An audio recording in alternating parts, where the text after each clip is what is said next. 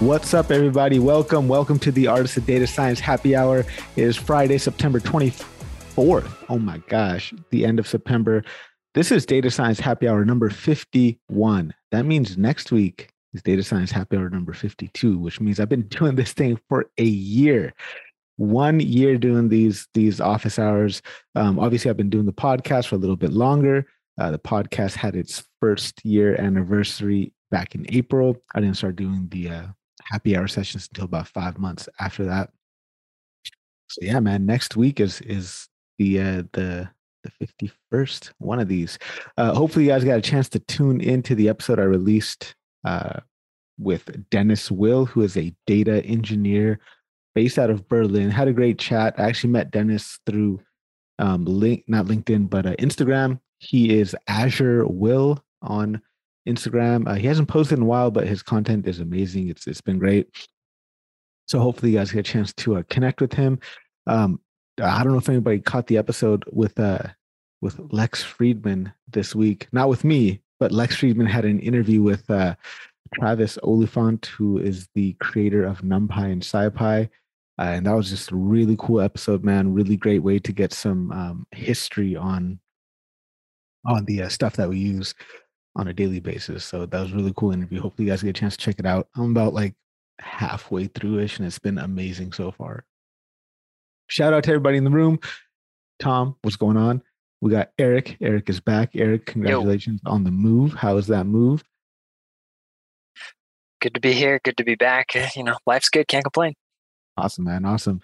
Shout out to Costa joining us from down under. Russell out there in the UK. Matt and Auntie. I forget where Auntie's at, but also somewhere in Europe. There's a lot of countries in Europe. I can't remember them all. Well, I'm happy to have all you guys here.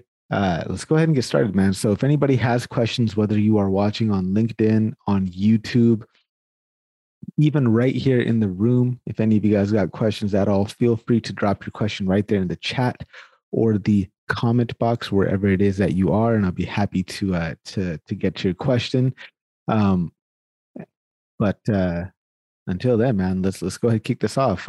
Oh man, we got an old friend of mine, Vu. Vu is in the building. So I used to work with Vu way back in the days. The first job I had during and after grad school at this company called the Warranty Group. That's what it's called. Vu, good to see you here, my friend. But yeah, man, let's go ahead and get started, dude. If anybody got questions, let me know. I came super unprepared. I don't even have like a question to kick us off and get us started with. So if anybody wants to take responsibility for that, I'm more than happy to pass that responsibility to you. Otherwise, I'm just going to keep on just talking and filling up dead air until somebody gets a question, which I'm sure nobody wants any of that stuff.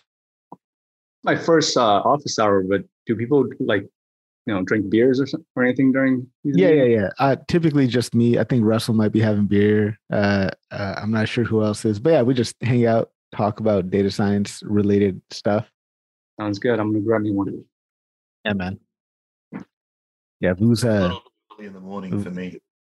What time is it over there? 7:30. Wow. Maybe a bit soon for a beer, don't you think? Yeah, I mean, depends depends what your lifestyle is like, man. Matt Diamond asking if I'm a Niners fan. Yes, I'm a Niners fan. Love the 49ers. Absolutely love them. Auntie's asking, have you guys heard? Good for you. Yeah, go on, Matt. That's impressive all the way out in Canada. I'm on I-80 right now. I'm happy to see that. Yeah, man. Well, I don't know if people know or not, but I'm actually from Sacramento, California, born and raised in Sacramento. That's my hometown. So. Oh, no kidding. I know the ID. Dude, I am on my way there right now. Oh, to Sacramento? Yeah, I'm driving there right now. Yeah, right on. Well, just tell everybody I say what's up. I think Mark's actually from Sacramento as well. But yeah, man, let's go ahead and let's get this started. All right. So the question I would want to kick off with, I guess, is how are you guys like handling, like, I guess, okay, so I've been heads down thinking and talking and writing about experimentation management, just as part of my job. And I'm wondering, before you guys really started doing hardcore machine learning and really building out models. Like, how are you managing your experiments before? Let's start with Tom, because I'm sure Tom has some great insight, because that's typically what happens when you get white hair, is you get good insight. Yes, each of these hairs that are gray, which seems like it's all of them now, they each turn gray because of something I learned the hard way or the stupid way. But I come originally from doing mostly physics-based modeling. And when you meet an engineer that does a lot of predictive modeling, even if they do very similar to what we do, which they would do if they were doing empirical modeling or design of experiments or, factor analysis with ANOVA, very, very close to data science type modeling, but very different lingo too. And so when you're talking to them, you have to just be patient, like, okay, there's going to be semantical differences, stuff like that. But what was key is there was always a methodology. And when I started migrating to more and more data science work, I started looking for the methodologies and realizing, oh, this is so new. Everyone's not necessarily communicating the wisest methodology in a machine learning pipeline development. And so I just started collecting them. And over time, I saw how acyclic they could be when you're developing a machine learning problem too. And then it was quite freeing. It was almost upsetting at first to realize, oh, you mean we actually use models that aren't in the 95+% accuracy range? And then it dawned on me, wait a minute, I'm spoiled by the engineering realm. If you get a model in place and you had no model before, 65% accuracy is a godsend. Then you can improve things from there as you collect more data. And so it was quite a bit of a change mentality-wise, but really striving to capture the concepts that a data scientist has to operate in that are different from an engineer that models things. That was the first big thing. And then once the concepts were there, really mastering a methodology. That was key, I found. And then talk about methodology real quick. I got a question on that. So there's many methodologies out there. Is it important that we all have the same methodology, or is it just important that when somebody approaches a problem and solves a problem, that their methodology makes sense and is coherent? So is methodology something that is written down in stone? Is it flexible? Is it problem dependent? Well, forgive me for leveraging wisdom from another field, but I'm going to lean over to Chuck Norris. If we were learning martial arts, he'd say, okay, go study one of the ancient tried and true disciplines first. Like maybe he did Taekwondo, for example, and then say, okay, now once you're good at those basics, then you can try to do some new fancy things. So what I'm getting at, if one of us was getting into car mechanicking, there may be someone in our group that say, oh, let me tell you what tools you need initially and what things you need to focus on for the basics so you won't get lost when you're working on cars. Yeah, you're going to work on something unique every once in a while. But if you know those basics and you know how to look things up, then the world's your mechanicking oyster. So it's a spirit of if you build your shop and you get the right tools in there and you get the right manuals and the right learning resources, you can go at anything. I think that's where new data scientists need to understand the concepts, get your tool sets that you like, get your basics. And yeah, every once in a while, you're going to have to go learn something new. But if you know those basics, they're going to really help you. And I just want to give a shout out to my top data science student. He approached me months ago now, and now we're like brothers, and that's Greg Coquillo. He's an outstanding data science student, but obviously he's a leading integrator of data science into the business realm. And that's where I lean on him myself. Thank you very much, Tom. Great insight there. I'm wondering, I would love to hear from CoStep on this. So pretty much the question that I'm asking is pertaining to methodology. Is there a methodology that's just like, this is the methodology that we should use, or is methodology dependent? Does methodology just need to be sound and reasonable from one practitioner to the next? Is it problem dependent? Is it industry dependent? Let's pick it up from there. Coast up, go for it. Then after this, I'd love to hear from either Greg or Joe. Also, shout out to some new people that joined in, Joe being one of them. What's up? Vivian's in the building. I'd love to hear about Vivian's new job and how that's going.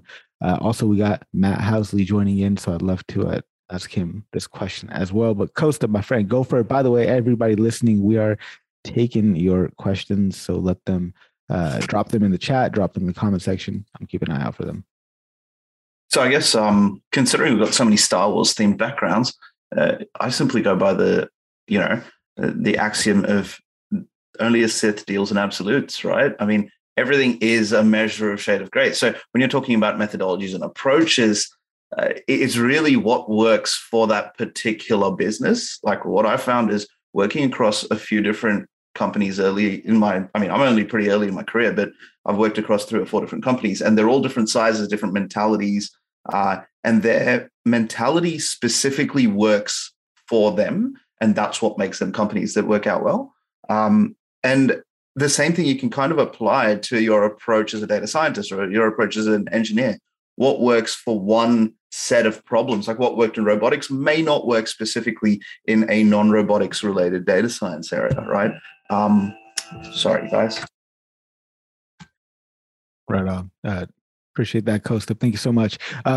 Let's go to Joe for this one. And then, by the way, if you guys are watching on LinkedIn, do me a favor, go ahead and hit share. Share this with your network. Let people know that this is going down. Joe, go for it. Oh, hello. Yeah. So I think it's an interesting question. I'm not sure what spawned this. I sort of showed up a bit late to the party, but can I get some context on like what prompted the discussion on methodologies to begin with? Maybe I can give a better answer. You know how it goes. Someone says something and then it sticks out to me. Riffs. Yeah. Something. Yeah. So, yeah. Methodology is an interesting thing. I mean, because I, as you know, my background, Harpreet, I've done a lot of different things. And I would say what I've realized, there's not a universal methodology for anything. What works in one area, I would say what works really well, the best methodology is to adopt a lot of different methodologies and use them on a situational basis. It's sort of like, Tom mentioned Chuck Norris, and I'll mention Bruce Lee, sort of the Tao of Jeet Kune Do. He's an early adopter of what I guess is now MMA, and I approach things like that, where one style is great, except, it doesn't really work all the time if you're, the thing that I think, like, being dogmatic and having one methodology is actually, it works counter to, especially in a world that changes this quickly. And I think it revolves around so many different mental models, so I think the more mental models you can adopt, the more methodologies, the better, actually. So, because the thing is, it also prevents, I think, not to belabor this, but it also provides, I think, a competitive advantage too, where if you're in a room full of people who only know one thing and you know how to approach things from like 20 different ways, who do you think is going to have a better, outcome? So. I think it kind of comes down to that flexibility, doesn't it? Like your ability to see that a situation specifically doesn't react well to a particular methodology. Is that what you're saying, Jack? Yeah, exactly. I got this from another thing from Charlie Munger, Warren Buffett's partner, but like he's sort of like attributed the kingpin of like mental models. I think he says you need about 90 mental models to be effective in this world. So kind of a follow-up question for you on that, Joe. Is it more important to know which mental model to use, or more important to know when the mental model you are using isn't working? Both. If you could have one rather than the other, which would you have? Both. So, they're two sides of the same coin, really. It's like, I need to know which one to apply to this situation. I also need to know the limits of my mental model to know when I don't need to use it. So. Yeah. And just for everybody listening out there, quick definition: mental model, personal, internal representations of external reality that people use to interact with the world around them. They're constructed by individuals based on their unique life experience, perceptions, and understanding of the world. That's great. Let's switch the conversation to mental models now, since we're on that. So, talking about mental models, what are some mental models that we should probably keep in mind as data scientists? Like, as you're doing your work, is there something that you like, maybe a mantra or a just mental model, I guess, that you kind of apply regardless of what the problem is? I guess universal mental models. I guess we can start with Joe on that. Then I'd love to hear from Matt. And there's a bunch of people popping in. We'll get to all of you guys. And if you have questions, let me know. I'm keeping track in the comments and in the chat. One thing I also took from Charlie Munger, if you can't tell, he's like my favorite person on the planet. But the mental model I took away from him was simply just invert everything. So if you hear a question or a statement, what if you flipped it inside out? What is that? I think inversion is the most underrated and most powerful tool you can find out there, and so that's how I would approach any problem to start out with, at least. So if you don't take anything at face value, like flip it on its head. And what does that look like? I mean, that's basically the tenets of predicate logic, right? Like if you're proving something by negation. I mean, Matt, you want to talk about proofs for a bit?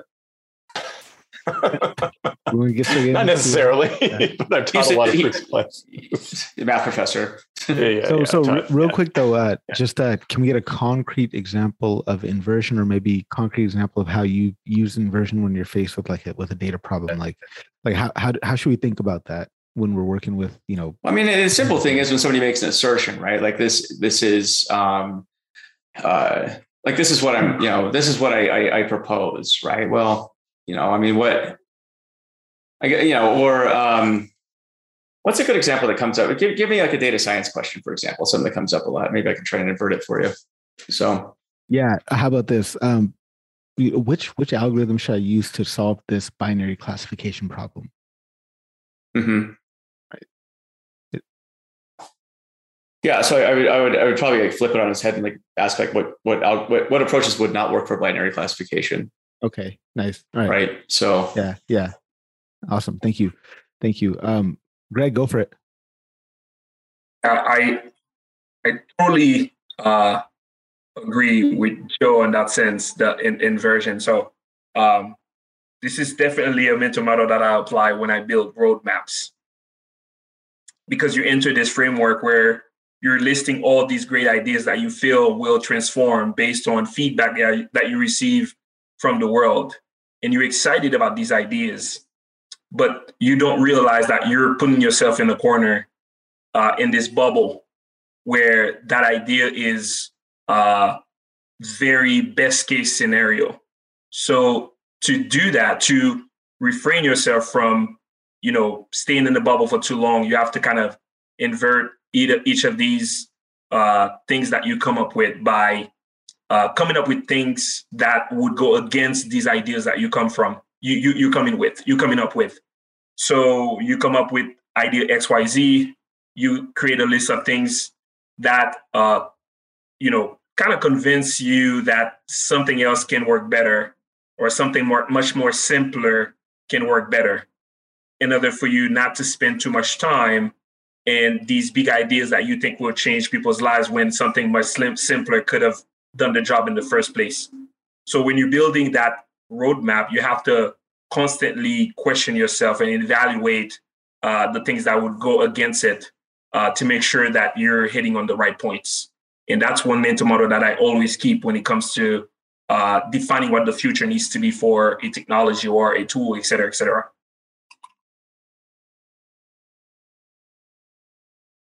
Go for it, Tom. Just briefly, this whole talk actually relates very closely to my favorite talk that I give, called Integrating Brilliance. And I gave it at DSGO with your help on the question answers, Harpreet. And I'm giving it again here soon at Future Data Driven.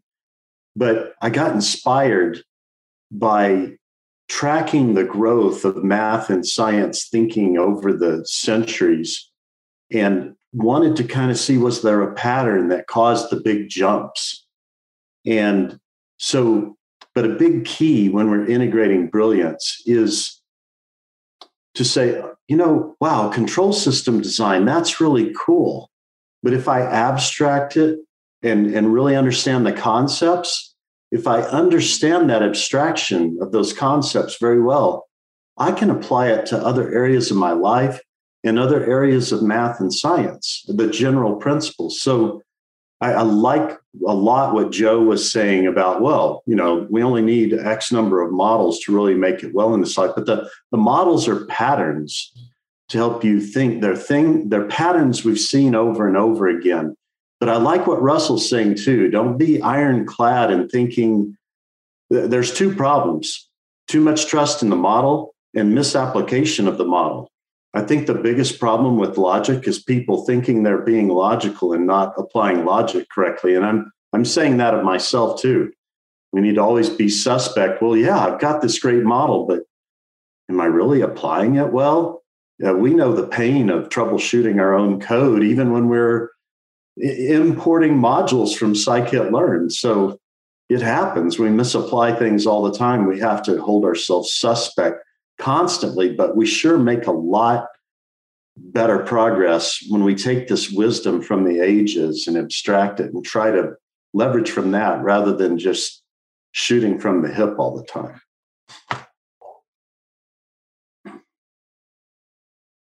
Thank you, Tom. Thank you.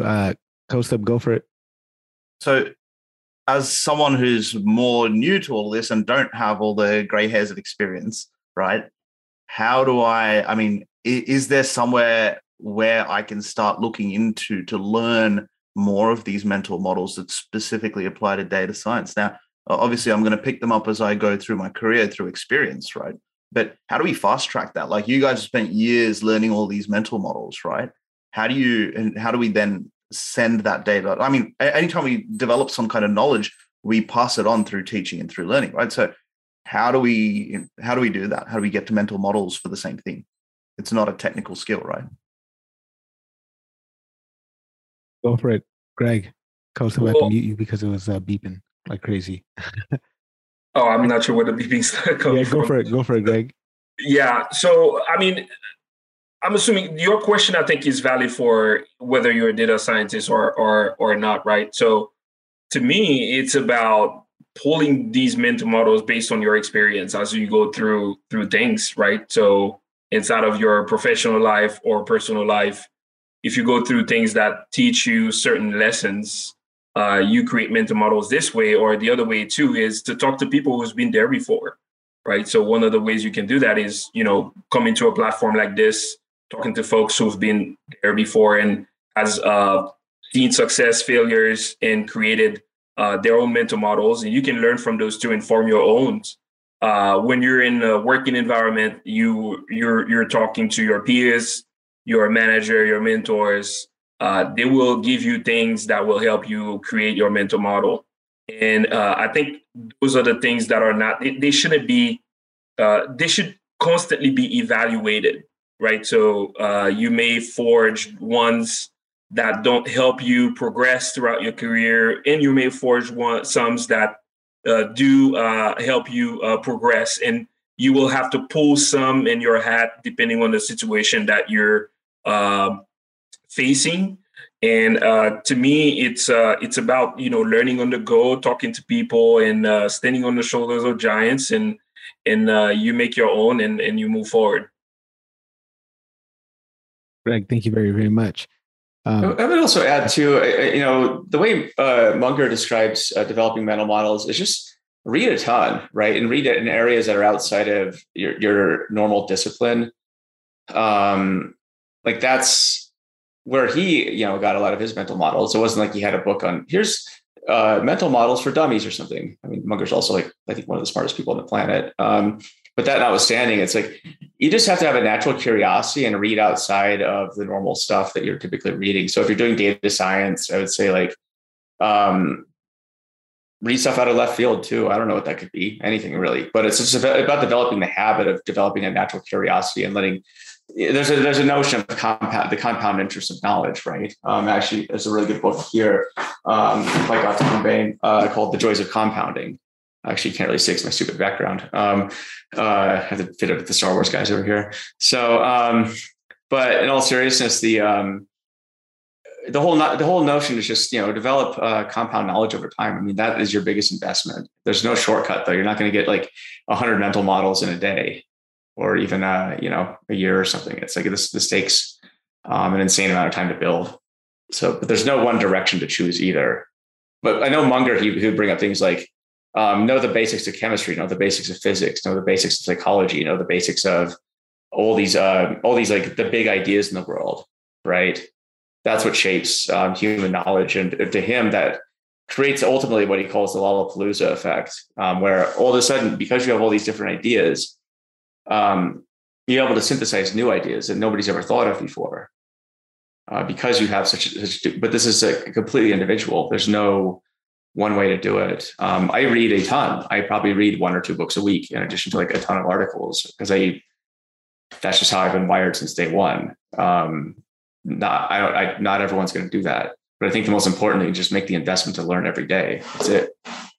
Even if it's 20 minutes, you're still better off than you were, the day before, depending on what you're learning. And just don't do like QAnon or some crazy shit like that. So just start where you are. I mean, like read what you love until you love to read, right? That's a good way to develop a habit of reading. Eric says he likes listening to Alan Watts to think about life in a new way. Alan Watts is awesome. You should listen to like the 10 Akira the Dawn and Alan Watts albums that are out there. They are freaking phenomenal. I'll send you a good one in a second. Joys of Compounding, Gautam Bade, about to add that to the get delivered this weekend at some point. Eric has a question. Let's go to Eric. Eric has the actual data science question, but I'm all about these philosophical discussions, so I love this shit. But Eric gets back on course. Yeah, so let's see here. A little bit of background. So my question is about Bayes' theorem and the explain it like I'm 5 version of it, because I have a little bit of exposure to it, but I always get posteriors and priors kind of like turned around in my mind or whatever. And then the reason that I'm curious about it is because I read a really interesting article, I think from a few years ago, about LinkedIn I'm sure they've updated it by now, but they have an algorithm for detecting spammy accounts by the names, by using your name. And I guess they supplemented it with email, but they got really good results just by using your first and your last name. So they don't need a lot of other information about you. And the paper that they shared was them using a naive Bayes classifier, and they broke down the words or the names into 3 grams, including like a start character. So if your name is, Eric, it would be like start $ER, then ERI, RIC, and then IC / or something for a beginning and an end character. And so I don't understand how a naive Bayes classifier works, and I was hoping to get the explain it like I'm 5 version of that from somebody here. Go to Matt Housley if he's still in the building. Is he? I'm in the building. I don't have a super good explanation, actually. Maybe I can prepare something for next week. But the original Bayes theorem is actually just set theory. I won't try to go through that now, but you can basically figure out the original Bayes theorem just by using Venn diagrams. But yeah, does someone have a better explanation of what like naive Bayes classifiers and how those work? Yeah. Tom or Andrew or anyone, just an ELI5 of naive Bayes classifier. Well, prior probability represents what is originally believed before new evidence is introduced. And posterior probability takes this new information into account. Guilty of Google searching that. So I guess let's drill it down a little bit further, Eric. Is there a specific part of the naive Bayes algorithm which is making you have a headache? I guess I just don't understand how a naive Bayes classifier is classifying. I guess I just don't understand. Like, is it taking, if we have, I can't figure out from what pieces of those 3 grams or something or anything it's like taking in to update its model every single time to train the model. You know what I mean? Like I get the idea with like a linear regression, and you've got minimizing your errors and that, but I just don't understand what's happening. I just don't understand what's happening with like. I mean, do you understand what's happening in Bayes' theorem itself? Yeah, that's good. Because I would use that as a starting not as well point. as I wish I did. Right. So I'd start there. Basically, you're just using Bayes to classify something at the end of the day. I mean, it literally is that. Right. But in order to understand Bayes, you need to understand, I think, sort of what Matt was talking about and Tom was talking about, which is, so how much of probability do you understand? I'll tell you when I get stuck. Okay. I don't know. How would you describe this, Matt? I mean, set theory, I think, is a good basis for this. Maybe we don't need to get too complicated, but you wanted to explain like it's 5 anyway, right? So just real quick. Eric, let's say you're just looking at a brand new field of data and you've got all these possibilities, but then one of those possibilities happens. Well, that possibility just kind of narrowed the field of now what's possible after that. So when you get down to it, Bayes is like saying, what's the probability of something happening given something that's already happened? Now, with these n-grams, it's just a chain of that. Okay. And so this prior, oh boy, I can hear myself. Anyway, is kind of saying, well, based on what evidence I have, I'm going to make a guess. But the posterior is like saying, no, I'm going to look back now. I'm going to use hindsight.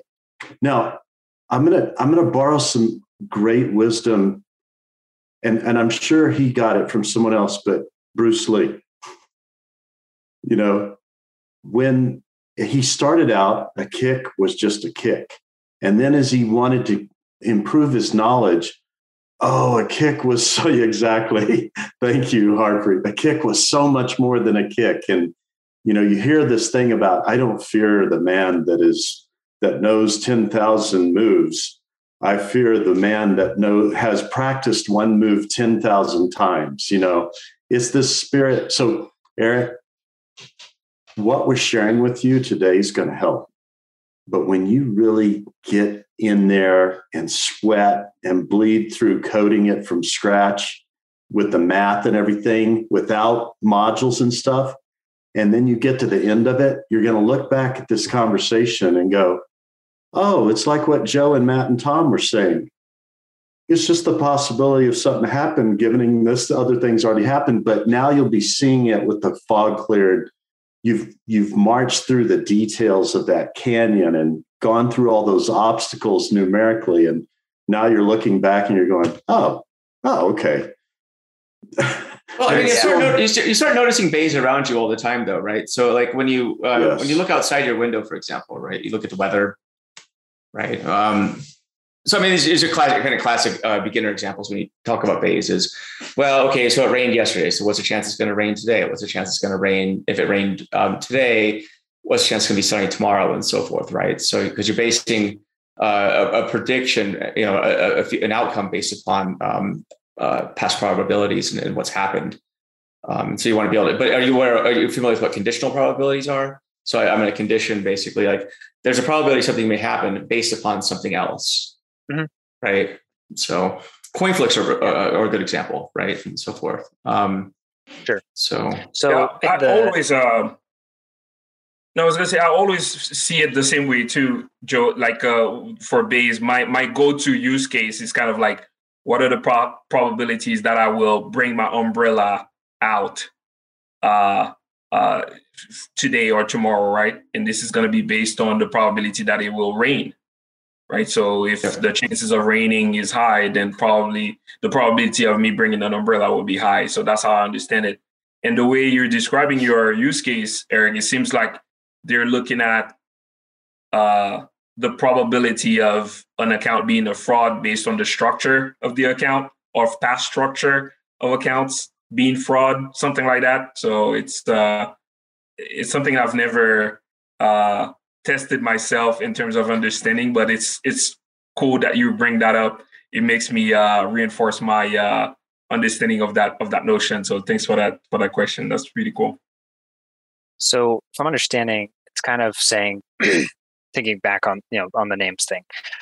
If we're taking little 3 grams, then it would be saying we're looking at these little chunks of 3, or it could be 4 or 5 letters or whatever, right? But let's just say 3. So we'd be taking these chunks of 3 and looking at 60 million names worth, which is going to be, well over 100 million little inputs. And then is it essentially just making the model more and more confident with each one of saying this is a good one, this is a good one, this is a good one. This person's name that's JHJ, it's a bad one. And then, in that way, so it's like training it as to building up that probability so that it recognizes those strings of letters. Is that just kind of the basic ideas, with what you said of the naive Bayes? It's looking back at what it's seen before and then updating itself with new information that it's received. Right. It's conditioning on basically, I mean, what maximizes the probability of this incoming of occurring, right? Is what you're trying to get at. So if you don't understand Bayes, I would say a really good example that I think hits home in today's world is study how Bayes is used to determine false positive COVID tests, for example, or false negatives, either one. I think so false positives and false negatives with respect to Bayes is a very good way to, I think, concretely learn the concept. And then naive Bayes, once you understand Bayes, now it's just a matter of applying that to multiple instances of probabilities and classifications. So that's how I would do it. But sounds good. Because a lot of the descriptions I've seen of naive Bayes, I don't over the years, I don't really like how it's described really, because it makes it seem more complicated than it really is. So that's just me. Matt may have a different opinion. He just thinks in Venn diagrams all day, I guess. So, well, I mean, I think stepping back from naive Bayes to the broader use of Bayes' theorem in probability and research, one of the concerns is that sometimes Bayes' theorem is used in research papers to sort of assert snake oil by using a really ridiculous prior that's not justified. And you have to watch out for that and say, well, what happens if I tweak this prior? But, using the naive Bayes classifier algorithm, that's more robust because you're doing iteration in other processes that are meant to solve this problem. Cool. You also find as you dig into this, there's religious camps of frequentists and Bayesians. Yeah, they like to have holy wars with each other. It's hilarious. I have read a fair bit about that. Yeah, cool. But I'd love to learn more. So there's such thing as a Bayesian frequentist. There is. Here's a interesting paper that you can read about it. That sounds like a interesting. Like a schizophrenic or something. Is that? Throw it in the chat. I want to read this. That's like a mental disorder. I don't believe you. I'm just kidding. Yeah.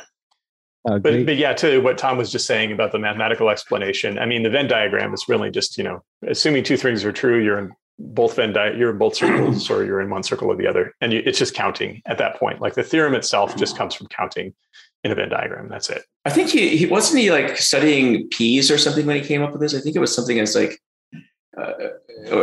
think he was wasn't he like Thomas Bayes? He was something like a priest or something, and he was. I thought he was doing something as simple as just counting something in a garden or something. You're getting confused with Mendel. That's Mendel. Okay, is that Mendel? Okay, I don't know. I can never keep my people straight. So I think Bayes was a priest, but I don't think he was the P's guy. Yeah, that was Mendel. Yeah. Hey, excellent question. He was a carrots guy. Eric got us stumped. And for the proof that you don't actually have to know every single thing about data science to be a data scientist. We still got to look shit up sometimes and figure it out. But it helps. No one can do it.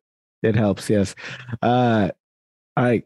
Does anybody else have a question? I mean, I got a question that, actually, Matt, go for it. I see your hands up. Yeah, so I've been getting confused with PCA, like principal component analysis lately. I'm not very clear on how it works and how we use it for dimensionality reduction. Kind of like Eric, does anyone have a short explanation or something that can, or boil it down or something? Tom's hand is up, so let's go, Tom. All right. This is going to be more like a fairy tale. I hope you don't mind. So do all the work you possibly can in original space. But when you're struggling with original space, there is a magical space called eigenspace. And in that space, you would be hard pressed to not find that all your features have become magically decoupled. But please don't make the mistake of thinking that because all the features that are in eigenspace are decoupled, and you can figure out which of the features that are PCA features that can be removed because their eigenvalues are really small. Don't let that fool you into thinking that if you translated those PCA features back to original space, that you've reduced your dimensionality. You've only reduced it in eigenspace, which again is this magical fairyland space. But the PCA is super powerful because it will decouple. It will remove all collinearity, is what I'm saying. But it doesn't mean you've eliminated original features. And if you ever read a blog post that says, and you don't need to worry about the eigenvectors, they don't really tell us anything, please don't believe that. Yeah. You need to use those eigenvectors because when your stakeholders say, oh, that's cool, you found this magic space, but what does that tell us about the original space? Use the eigenvectors to say, well, this PCA feature is composed of these original space features. And this PCA feature is composed of these.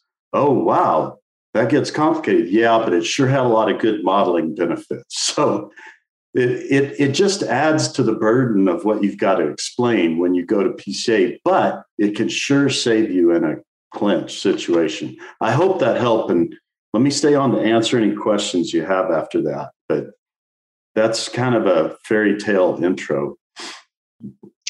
Okay, so focus on the eigenvectors, the eigenspace instead of just running the PCA just randomly. Just understand that when you go into the eigenspace, which you've applied PCA and it's not the original space. It's a new perspective completely, and it takes explanatory energy to make it clear to any stakeholders. It increases the burden of our data storytelling about the machine learning development pipeline, or the machine learning pipeline development, excuse me. Yeah, Matt, please. And it might be helpful to step back a little bit as well and just talk more broadly about the problem of in linear algebra, what tends to happen. And that is, say I have 80 features and I just toss them into my machine learning model.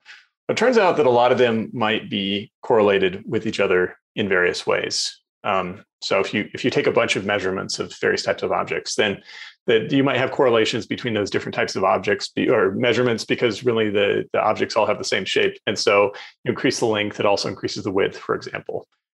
Say you're looking at cubes and taking measurements and then throwing all those in as parameters in your model.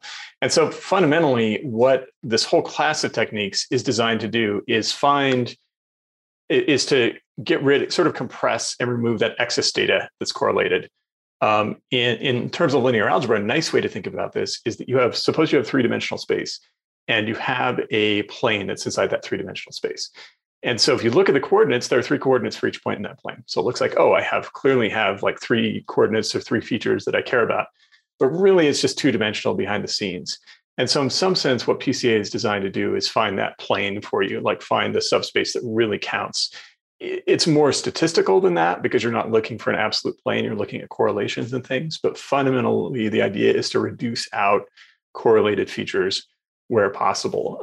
There are a couple of other important techniques like this for dimension reduction. If you've heard of manifold learning is a similar idea, except that you assume instead of your plane passing through the origin, you can have any kind of surface. It could be a sphere or something else, but it still exists. You've got a surface inside a higher dimensional space, and you're trying to find the surface itself and kind of project down. Another one that's very popular in test design. So when they design the ACT or the SAT, they use something called factor analysis. Once again, it's another dimension reduction technique. And I don't totally remember what the differences are. It seems like factor analysis is way less popular in data science, but I don't remember the reasons for that exactly. I'd have to go back and look them up. So it's because it's not deep learning. Well, true. And the other way to think about it too is with awesome. In Matt's example, if you had 80 features, right, and say you needed to narrow it down to 3, you're trying to find the 3 that have the most variance, right, and disregarding the other maybe 76, 77 that are manually correlated. So let's go to a co-step, then Tom. So I guess Matt and Tom and everyone else has been commenting specifically on the stakeholder side of this. Is when you're explaining it to someone who doesn't really enjoy getting into the linear algebra of it, or doesn't really enjoy getting into, I mean, the word eigen maybe scares them a little bit, right? Is it reasonable to start talking about your eigenspace features as effectively a proxy for their real world features? So you say, like, I mean, would it make sense to explain to them that I'm taking all of your 80 to 90 different concerns, that all of these different data points that are coming through, and I'm generating these simplified proxies for some of them. And then we do our actual clustering or our classification based on these proxies that inform us about your 80 to 90 features at a resolution that makes more sense for the model. This is how, if I had to deal with a stakeholder who was asking me how PCA would work, I would say like this. Look, man, like I'm trying to build your machine learning model to answer your question, solve your problem. But this is a ton of features. They're all kind of useful, but they're all useful in a lot of different ways. So what I did was I just kind of, instead of having 80 features to deal with, like 80 columns, like that's too much for me to think about, I just kind of compressed it down to this space where I got like 3 or 4.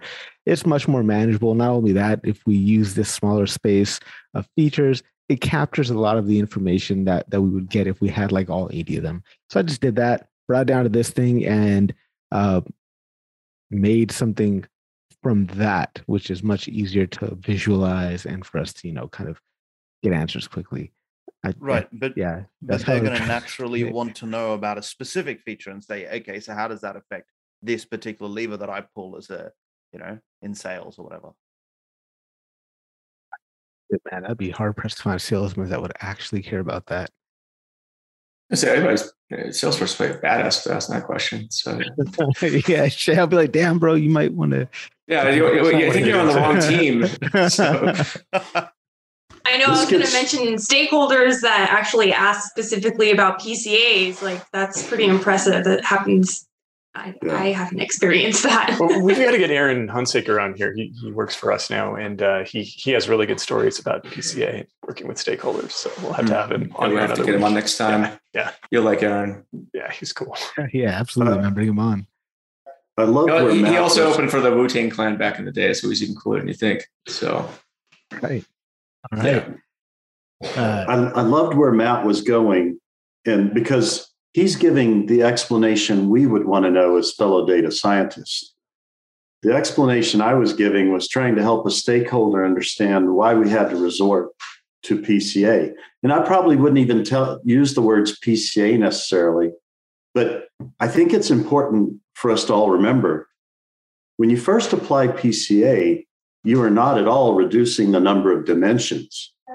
But once you get in magic space, I'm going to keep calling it that for a bit, because now you have strength values called eigenvalues, you can realize, if I look at if I Pareto order by magnitude, the eigenvalues, and I do accumulation and I see I get up to these last 10 and they're adding less than 1% to the value of the model, just dump those.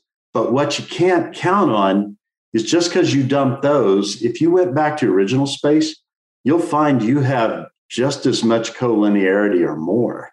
It's like Matt was saying, that unique perspective that going into eigenspace gives you, it's just looking at the whole hyperspace in a way that gets rid of all the collinearity, which is magical. It's wonderful. But again, if you really want to get insights from what features are most important, well, you can't just say, this PCA feature is more important. That won't really mean anything to the stakeholders. But if you say this most important feature that we have for the model is a combination of these, now that's valuable. Thank you very much. Very excellent discussion, PCA, from a bunch of different angles. Matt, Matt Blaza, that was. Thank you for kicking that off. Any other questions or follow up on that PCA discussion? Yeah. Like, I mean, when it comes to stuff like that, like for me, it's good enough to kind of intuitively understand or know the explanation. But fuck, man, if I was in this office hour myself and somebody asked me that question, I would not know how to answer. So thank you guys for being here and helping with that. Let's go to Mark. Mark has some good news for us. Yeah, I don't really have a question per se. This a huge thank you to this whole group. I just had like a big win at work, and it's based on all the feedback y'all provided me. Essentially, hearing from y'all just like, hey, don't ask, just do for certain things. That's essentially what I did. And also just reframing my hackathon into something positive. So essentially for my hackathon, I've been asking engineering for the past year, like, hey, give me access to create data sets within our system. To give context, our data is really complex.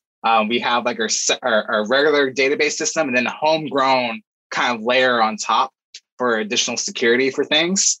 And so it's not really straightforward. And so I basically just taught myself for my hackathon just how to engage and create my own data sets for my project. And then when I presented that, everyone was like, oh my God, data science can do this. That's amazing. And so the head of engineering approved my pull request to get it merged, but also they finally gave me read and write access to create data sets, which I've been like asking for like a year. So I finally have this, I can create our own data assets, which is like really cool. But more importantly, after like my pitch on focusing on the positives for my hackathon, my manager was like, yo, this is gonna be a top ticket item. Like spend the rest of the month just focusing only on this hackathon project, like make it to the end. So that was just really cool. So shout out to all y'all's feedback and really redirecting me to the right path to really have success. Man, that's awesome, man. That's so dope, man. I'm super excited for you, and yeah, big shout out to everybody that comes, every weekend sharing their wisdom, sharing their knowledge, and just literally helping shape people's careers, helping shape people's journey, trajectory, and all that stuff. Every one of you guys that show up. I mean, it's been a while. I think it's been like since you guys started coming, everybody started coming. It was probably like mid-October of last year. So for a year straight, people have been coming onto this thing every Friday and just dropping amazing knowledge. And it's so awesome to hear the positive effects of that. Congratulations, Mark. I'm looking forward to hearing some more good news from you and everyone else.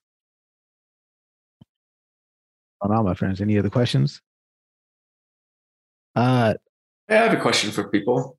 Yeah. I mean, it's. I'm curious. What are people using these days to learn data science and machine learning? What do you mean using in terms of like software? I mean, materials, learning materials, courses, books. I mean, what are people finding effective? What are people finding not effective? That's a good question. I mean, me personally, I like to read about it, and like the way I mean, it's probably not answering your question, but the way I'd learn about stuff is I'll read about it at a high level, find some hands-on examples, start working through it, see where I get stuck, where something's happening, and I'm like, what the fuck? Why is that happening? How's that happening? And then I'll go back to learning materials, try to dig deeper, try to get underlying concepts, stuff like that. But for me, it's mostly books. I like books. I'll probably like my process is like this. I'll probably watch a few YouTube videos just to like prime the pump. I don't know if that's the right word, but just to like get me in the mood for this particular topic. Watch a few videos, just say, okay, great. And this is what, let's say, a recurrent neural network is. Great, cool. I see it. I got it. Then I'll go to the books, and then I'll start reading about it in books. Then once I read the books, I'll go back and go through the examples in the books, and I'll drill deeper wherever I'm just like unconvinced of what's happening. I'd love to hear from other people. I guess like for me, I'm a conversational / audio kind of learner. So I learn faster when I'm in a conversation like this one. I learn faster when I'm talking to someone one-on-one about something they're working on. I learn faster when I'm listening to something. So for me to generate that level of like just interested in investment in a book to go in and learn about this chunk of stuff, right? I kind of start from a YouTube video or from a Udemy course because that's cheap and easy to access, right? So you access the Udemy course like that, and then I watch it. I'm like, okay, I get the high level. Now let's dig deeper and deeper and deeper. By then, I'm convinced that I need to go read papers about that particular topic or go down and drill into a book on that topic. And it's just going to vary depending on what kind of a learner you are. I find that those conversations that I'm having at work, I've learned, like we have once in 2 weeks, we've got like a paper read kind of session where we share, okay, we've read this paper, this is what we think about it, and we discuss it, right? I learn so much more in that session than I do in the like 3 to 5 hours of that week that I spent, reading other papers that are outside of my area. But I'm actually curious as like someone who's really invested in the education piece of it. Monica, what are your thoughts on how do you identify how you best learn and how do you map that to resources available? Yeah, for sure. This is really weird because I literally posted something on learning different types of learning styles yesterday. So depending on if you're visual, auditory, hands-on, you can go to different resources. And also depending on if you have a specific question versus if you're just generally curious about something. So if you have a specific question, I usually Google number one resource to go to. Stack Overflow is something super helpful as well. Or any more smaller, like mini courses that are more scoped out that can answer that question. Versus if you're just generally curious, you don't know anything about a specific topic, you can have, they have courses that are like specialty, like data science specialty course, which covers like 9 different topics and all of that. I also like tutorial, like sandbox sites. W3 Schools Mode is another one where you can just go in there and just start doing something, breaking things, I think is a really good way to learn as well, to figure out how things are working on the back end. Mark, go for it. So for me, like how I kind of quickly try to learn things, especially for like machine learning or just data in general, I try to start really high level and just drill in really fast. And so for me, it's like a matter of repetition. So like I get a new concept, I try to find like what's the intro 5-minute quick, like explain like I'm 5 explanation of a concept. Then I'll go find like a more in-depth, maybe like a lecture or something like that. And then the next step, I go find articles like towards data science, something like really high level, or like analytics vidya. I'm butchering that name, but essentially that's the next step. And then from there, I will go find textbooks. So now I have like all the key terms, the words. I go through the textbooks, and the thing is like it sounds like a lot, but I'm watching things 2 times fast. I'm skimming. The thing is not to like really comprehend deeply. It's just get repetitions over and over again. So that way I have a set of resources to know where to look for. And then where the real learning is that I try to implement a project. Implementing a project is where I really learn the most, but doing all the steps ahead of time gives me the plethora of resources to go back to, but also like gives me a good foundation to move forward with. So I'm not just like randomly applying code from Stack Overflow. I can actually like think through the problem for it. And then to solidify it, and I don't do this every time because it's very intensive, I like creating tutorials. So like I have a few on GitHub of tutorials and things to do, and like teaching others and mentoring others is like where I really learn a lot, because it's like to share to explain to someone else. I actually have to learn it and like understand it and be prepared for questions. I think that's where that conversational aspect that Kostap was mentioning really kicks in. Just having to talk about it and to bounce those ideas around.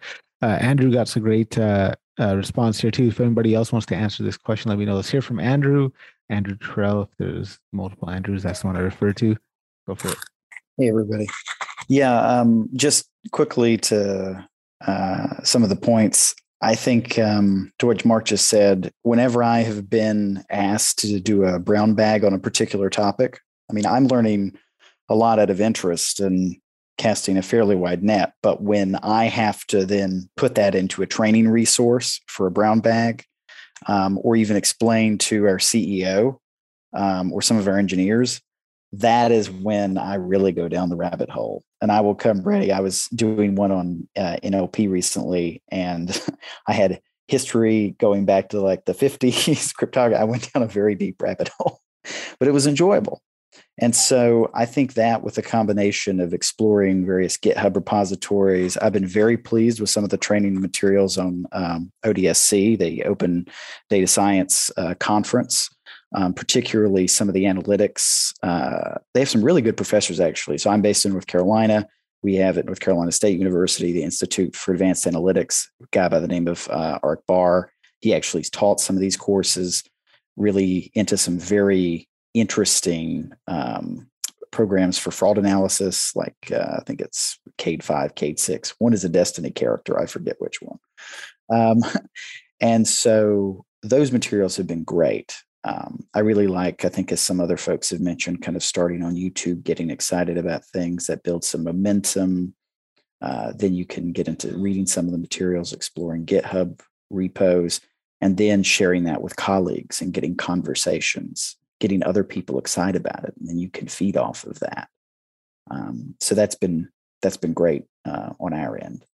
And then I will, after this, if I may, ask if anyone has implemented any proper graph databases, because I've been tasked on that recently. And so I'm curious if anybody have used those in their data analytics. Thank you very much. Graph databases, I've seen, what's his name? David Knickerbocker. I haven't seen in a while. David, if you're tuning in by chance, we'll miss you. Come hang out. Let's see, there's a lot of good comments coming in. Mark says ODSC is how he got his first data science job. That conference holds a special place in his heart. Speaking of conferences, don't forget to sign up for Dedicated, happening on October 5th. Be sure to be there. I'll be presenting at Dedicated.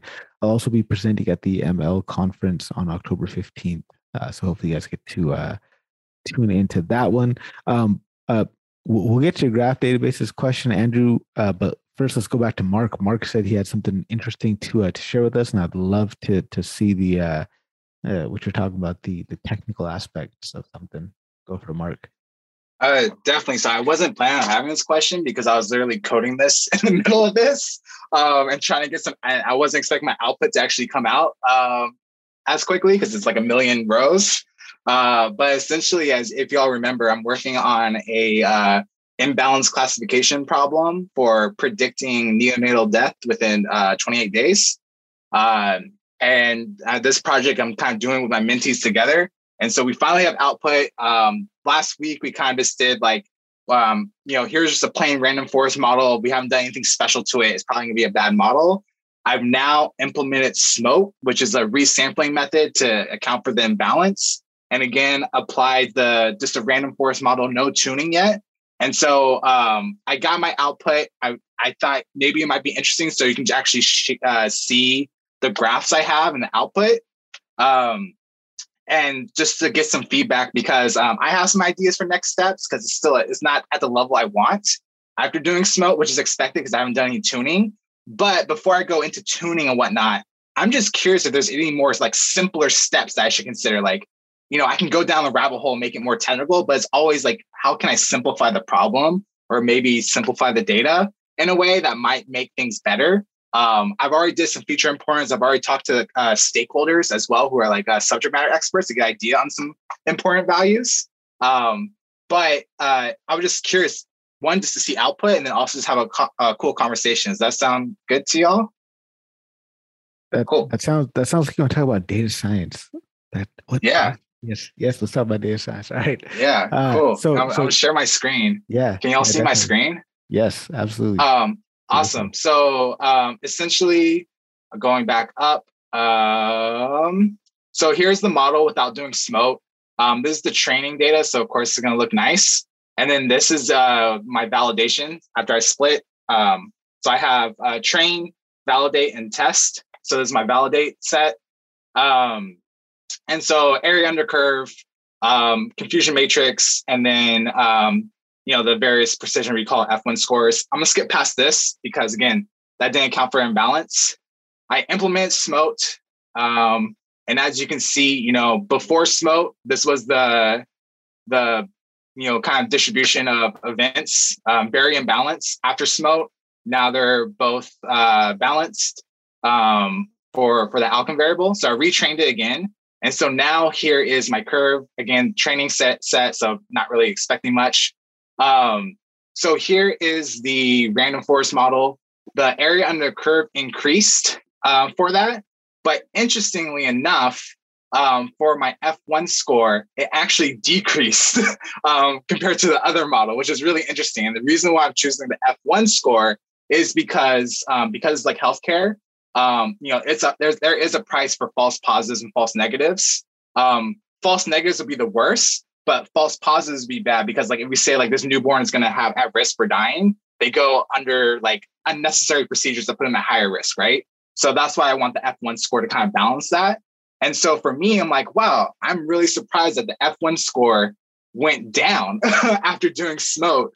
And again, I haven't done any tuning, but based on what you're seeing, and I can show particular graphs if you like, what would be your next steps thinking through this problem?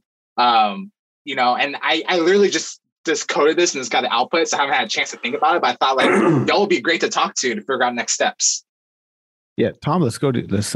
Yeah. And folks, I'm just going to step away for a quick second, but Tom, go for it. I'm going to stop sharing. Yeah, just briefly. Great explanation, Mark. And I'm working on something related just for fun. And so I don't know if you saw my comment yet, but if you're trying XGBoost, which isn't always the best, but it's frequently very good, it has a balancing thing in it. But regarding the metrics, I think we can over focus on F1, especially in medical stuff. To me, recall is the bomb. Precision just means how tightly clustered are things, really? How well clustered are they? But recall is actually the individual recalls for each case. That's your predictive accuracy when you get down to it. Can you briefly describe recall again? I always mix up precision and recall. It's like I have to review it every single time.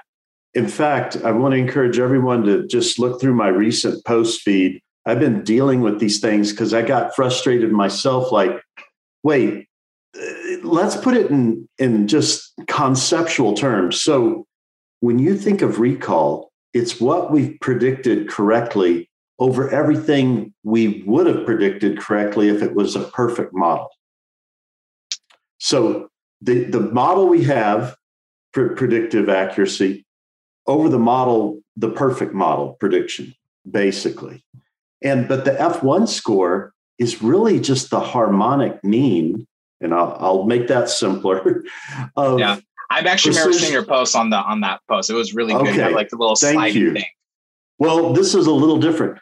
When you're talking F1 score, it's just the harmonic mean of precision and recall.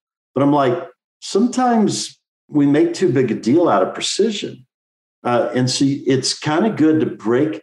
You can use what's called the F beta score, which helps you weight those against one another. But quite frankly speaking, I think what you really care about is the recall on each of those. But if you and the precision, by the way, is just saying the number we got right over the total number we predicted as positive. Well, that's Tom, what. Yeah, go ahead, Greg. Sorry about that. I think for me, I think I empathize with what Mark is saying because I've been in that situation too, where both recall and precision are important, and you have to resort to F1. For example, in the healthcare piece, false positive can hurt you as much as false negative. Of course, you're going to have one that has strong, stronger risk than the other, but it's kind of like hard. Like one of the explanation, or I guess Greg theory I have for why F1 went down is because you gave the model more data to look for errors, right? To commit more errors. So you're committing more false positives, you're committing more false negative. I'm assuming that's why it went down. But it's kind of a difficult thing to say, right? once you know F1 is your best metric, how do you ensure that's what you need to go by? Or how do you ensure that, no, it's not recall, it should be precision? So if you take that's exactly the time, what I'm struggling with. Yeah. For each problem, you really need to take the time to understand what's most important. And then once you look through the myriad of metrics that are available for confusion matrices, do take the time to really think about, well, what does that really mean? For example, when you look at the accuracy equation, it's kind of overwhelming looking at first until you realize, oh, it's just the number of correct predictions divided by all cases. But the accuracy alone, and accuracy to me is more important than F1 score. I'm not saying F1 score is not good. You just got to put it in the context of what is the real need of this particular classification problem. But I mean, that would vary based on the specific problem, right? Yes. I mean, the moment I'm doing a semantic segmentation kind of task where I've got significant class imbalance, accuracy gets thrown, because if you've got a multi-class problem and you've got one, like a real imbalance where there's only 10, 20 of your pixels are one particular class and everything else is another, you might get 99% accuracy, but completely incorrectly, classify those 10, 20 outlier pixels. Yeah, what you said, Kostov, it really depends. Like for a certain case, getting a false negative could be life-threatening.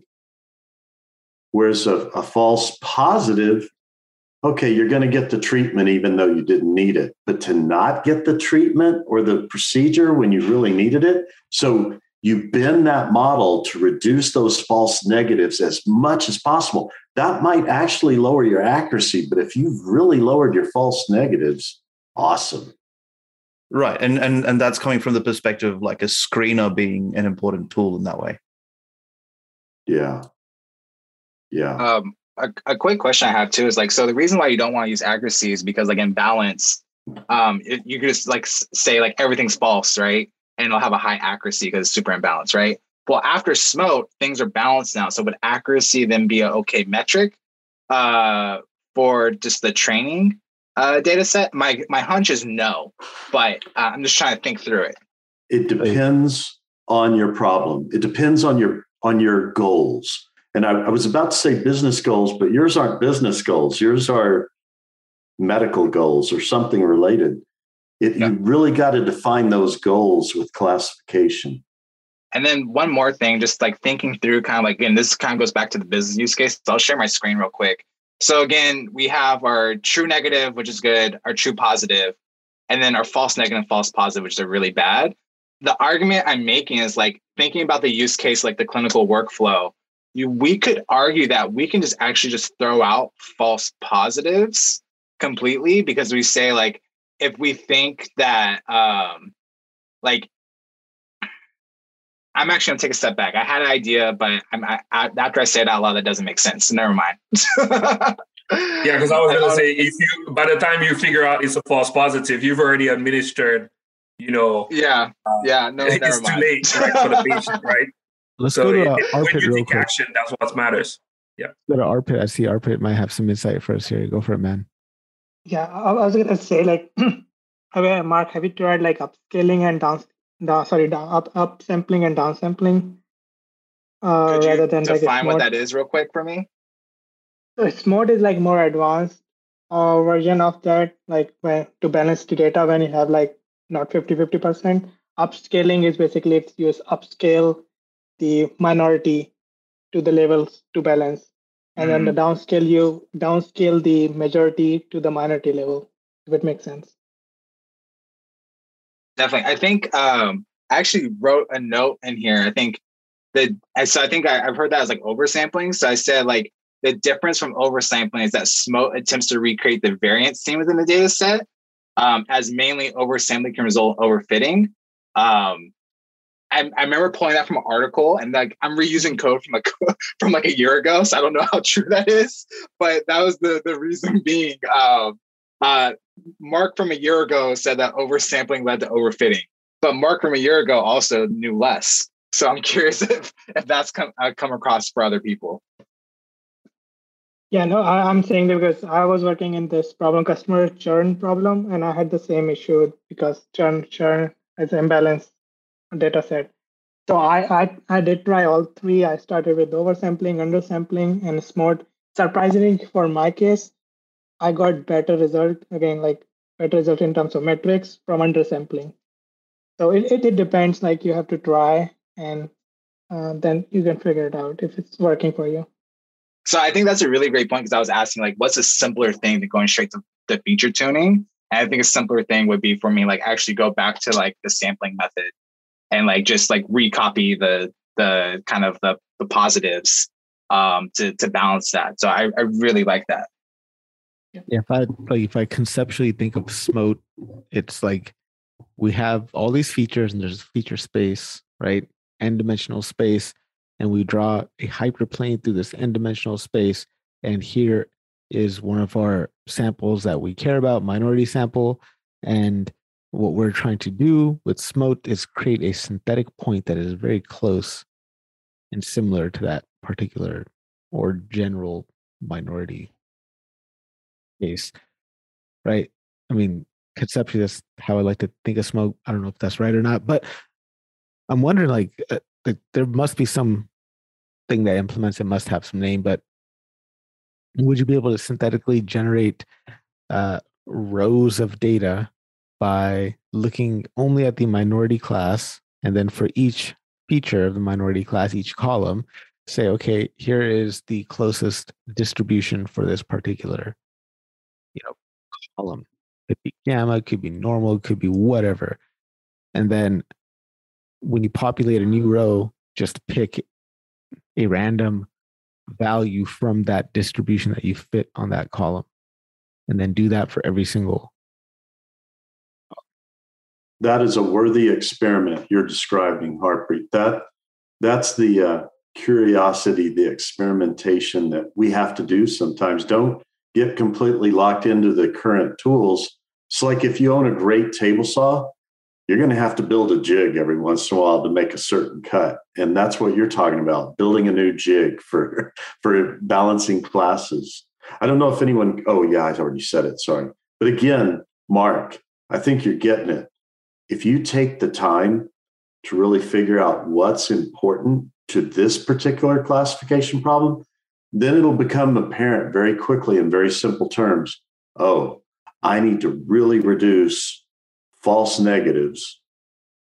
And if I increase my false positives, that's not as big a deal as decreasing my false negatives. I'm not saying that's what it is.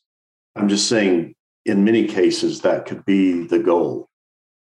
And I think we can get so lost in the confusion matrix metrics, and they get confusing, and we lose insight on what the heck we're really trying to do in that classification problem. Yeah. Wow. No, this conversation has been so helpful. I literally have in like 2 hours a meeting with my mentees to go over this. So speaking of like doing to teach and learn. So this is super helpful. Y'all equip me with a lot of thoughts I can just bring to my mentees just to start have a really good conversation with them about this. Right on.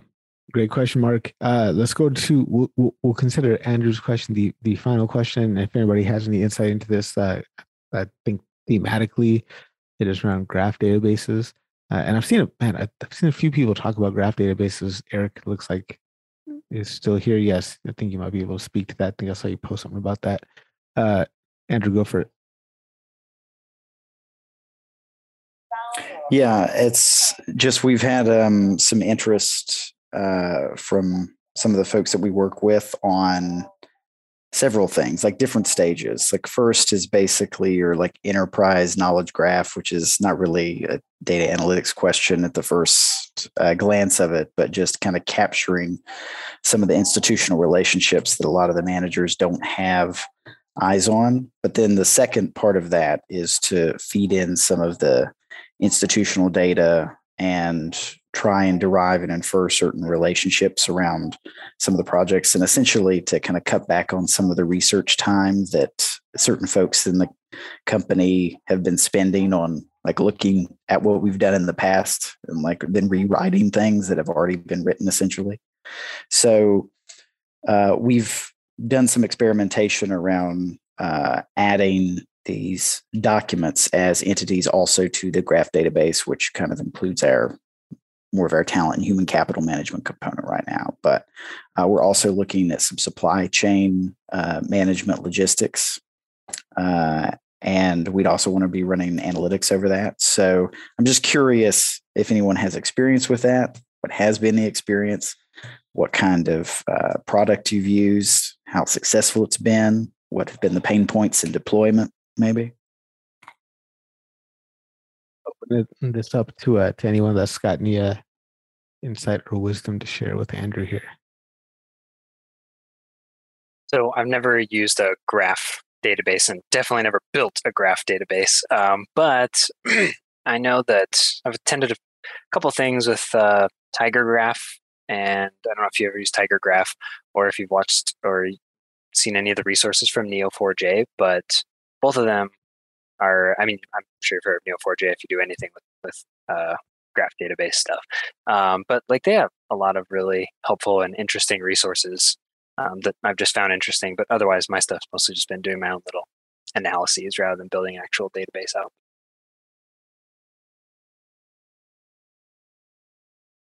Thanks for that. Yeah. We've been trying to migrate from Neo4j into the Amazon Neptune system, and it's a completely different animal too. So that's also introducing pain points. So Andrew, do you follow David Knickerbocker? Are you familiar with him? The name's come up a number of times. If you asked me what his title or where he's at, I couldn't tell you, but the name's familiar. Yeah. He's a member of the community. Let me. I'll send you a link to his LinkedIn. Speaking of David, we haven't seen David Langer in forever. David Langer, where you been at, man? Miss you. I'll go ahead and drop that link there. Yeah, connect with David Knickerbocker. He's cool. Tell him that the Artists of Data Science sent you during their happy hour, that it was collective voice that said that he is the go-to guy, and I'm sure he'll be able to help you. Eric also wants to share something or let people know about something, so go for it, Eric. Yeah, so I dropped something in the chat here, but I also probably share it on LinkedIn as well. We're hiring on my team, so I'm pretty excited about that because I didn't know we were going to be hiring until just earlier today, and so it's basically it's same as my job. Looking for someone in strategic business analytics. And so, like I said, I'll drop the job description, but like kind of a real overview rather than job description overview of like what I do on a regular basis. It's like I work really close with stakeholders. I use a crap ton of SQL, also a lot of Tableau. There's definitely room for like R and Python. But like usually we have a data science team that they do a lot of like the model stuff. And so I'm doing very like business embedded and business oriented. And so the way that it works is you'll be involved with one or two different verticals. Like I work with the small business loans and then also like investments products. And so, that this person would work with, I don't know, credit cards or deposits or mortgage refinance or something like that, right? And so it's a great way to get involved and learn about a specific area of the business really well and be involved with the sales team or marketing or product or some of all of it, and, with A/B testing and talking about just really how to grow and improve the business and focus on impact. That's actually one of the big things that really drew me towards LendingTree is like everybody's like, okay, like really focused on impact. And anyway, worked there for a few months now. I really like it. Good place to be. So yeah, let me know if you have any other questions. Feel free to shoot me a message on LinkedIn or whatever. Eric, thank you so much. Yeah, I appreciate you spreading the word about that. Is there like a preferred method? You said LinkedIn. Should they message you with like a resume? Should they, have portfolio projects ready? Like, yeah. So I'm not. Whoops. Yeah. Okay. Good. I thought I was muted. So I am mostly just the messenger right now, and so the biggest thing would be if you have questions or something. Like I said, feel free to shoot me a message. I mean, you can send your resume if you want to, but it will be more effective if you message me and say, hey, but then also apply for the job because I can't apply for you.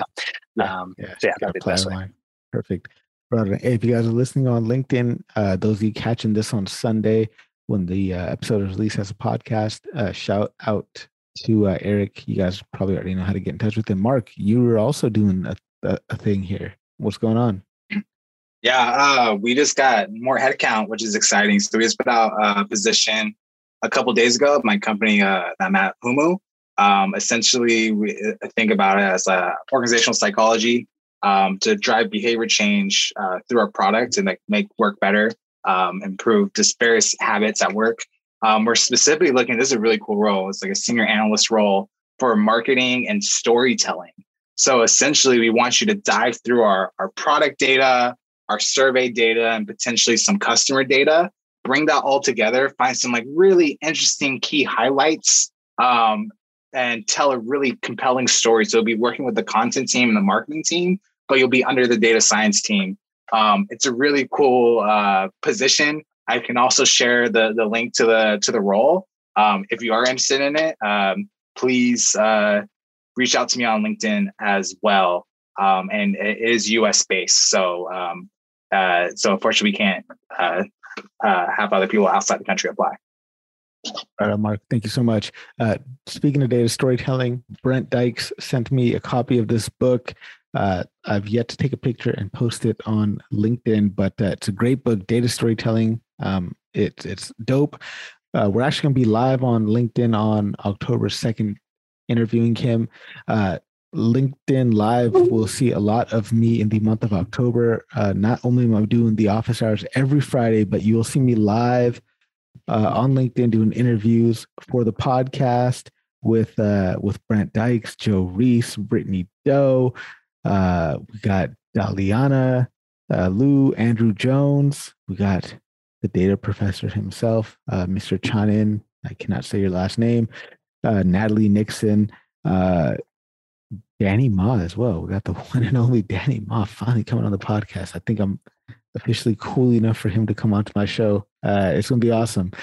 So October, and then you'll see me presenting on Dedicated. So October is going to see a lot of me on LinkedIn. Hopefully you guys will all be there and hanging out.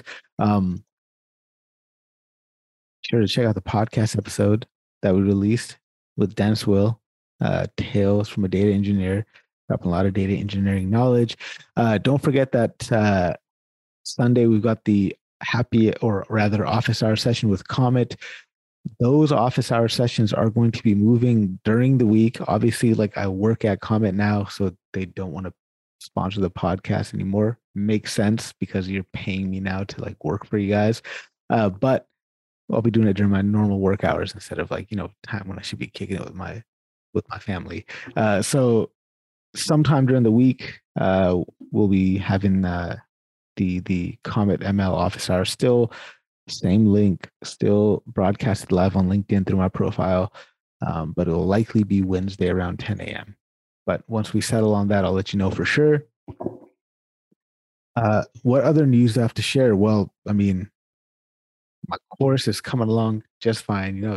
I always feel kind of sleazy shouting out my course, but I feel like I'm really building something nice, and I'm feeling like it's going to be beneficial and help a lot of people. Shout out to the people in this chat that put in so much time and effort to review it and provide me with that valuable feedback, specifically Mr. Blaza, Mark Freeman, and Tom. Thank you guys so much for reviewing it, giving me valuable feedback that I'm actioning on.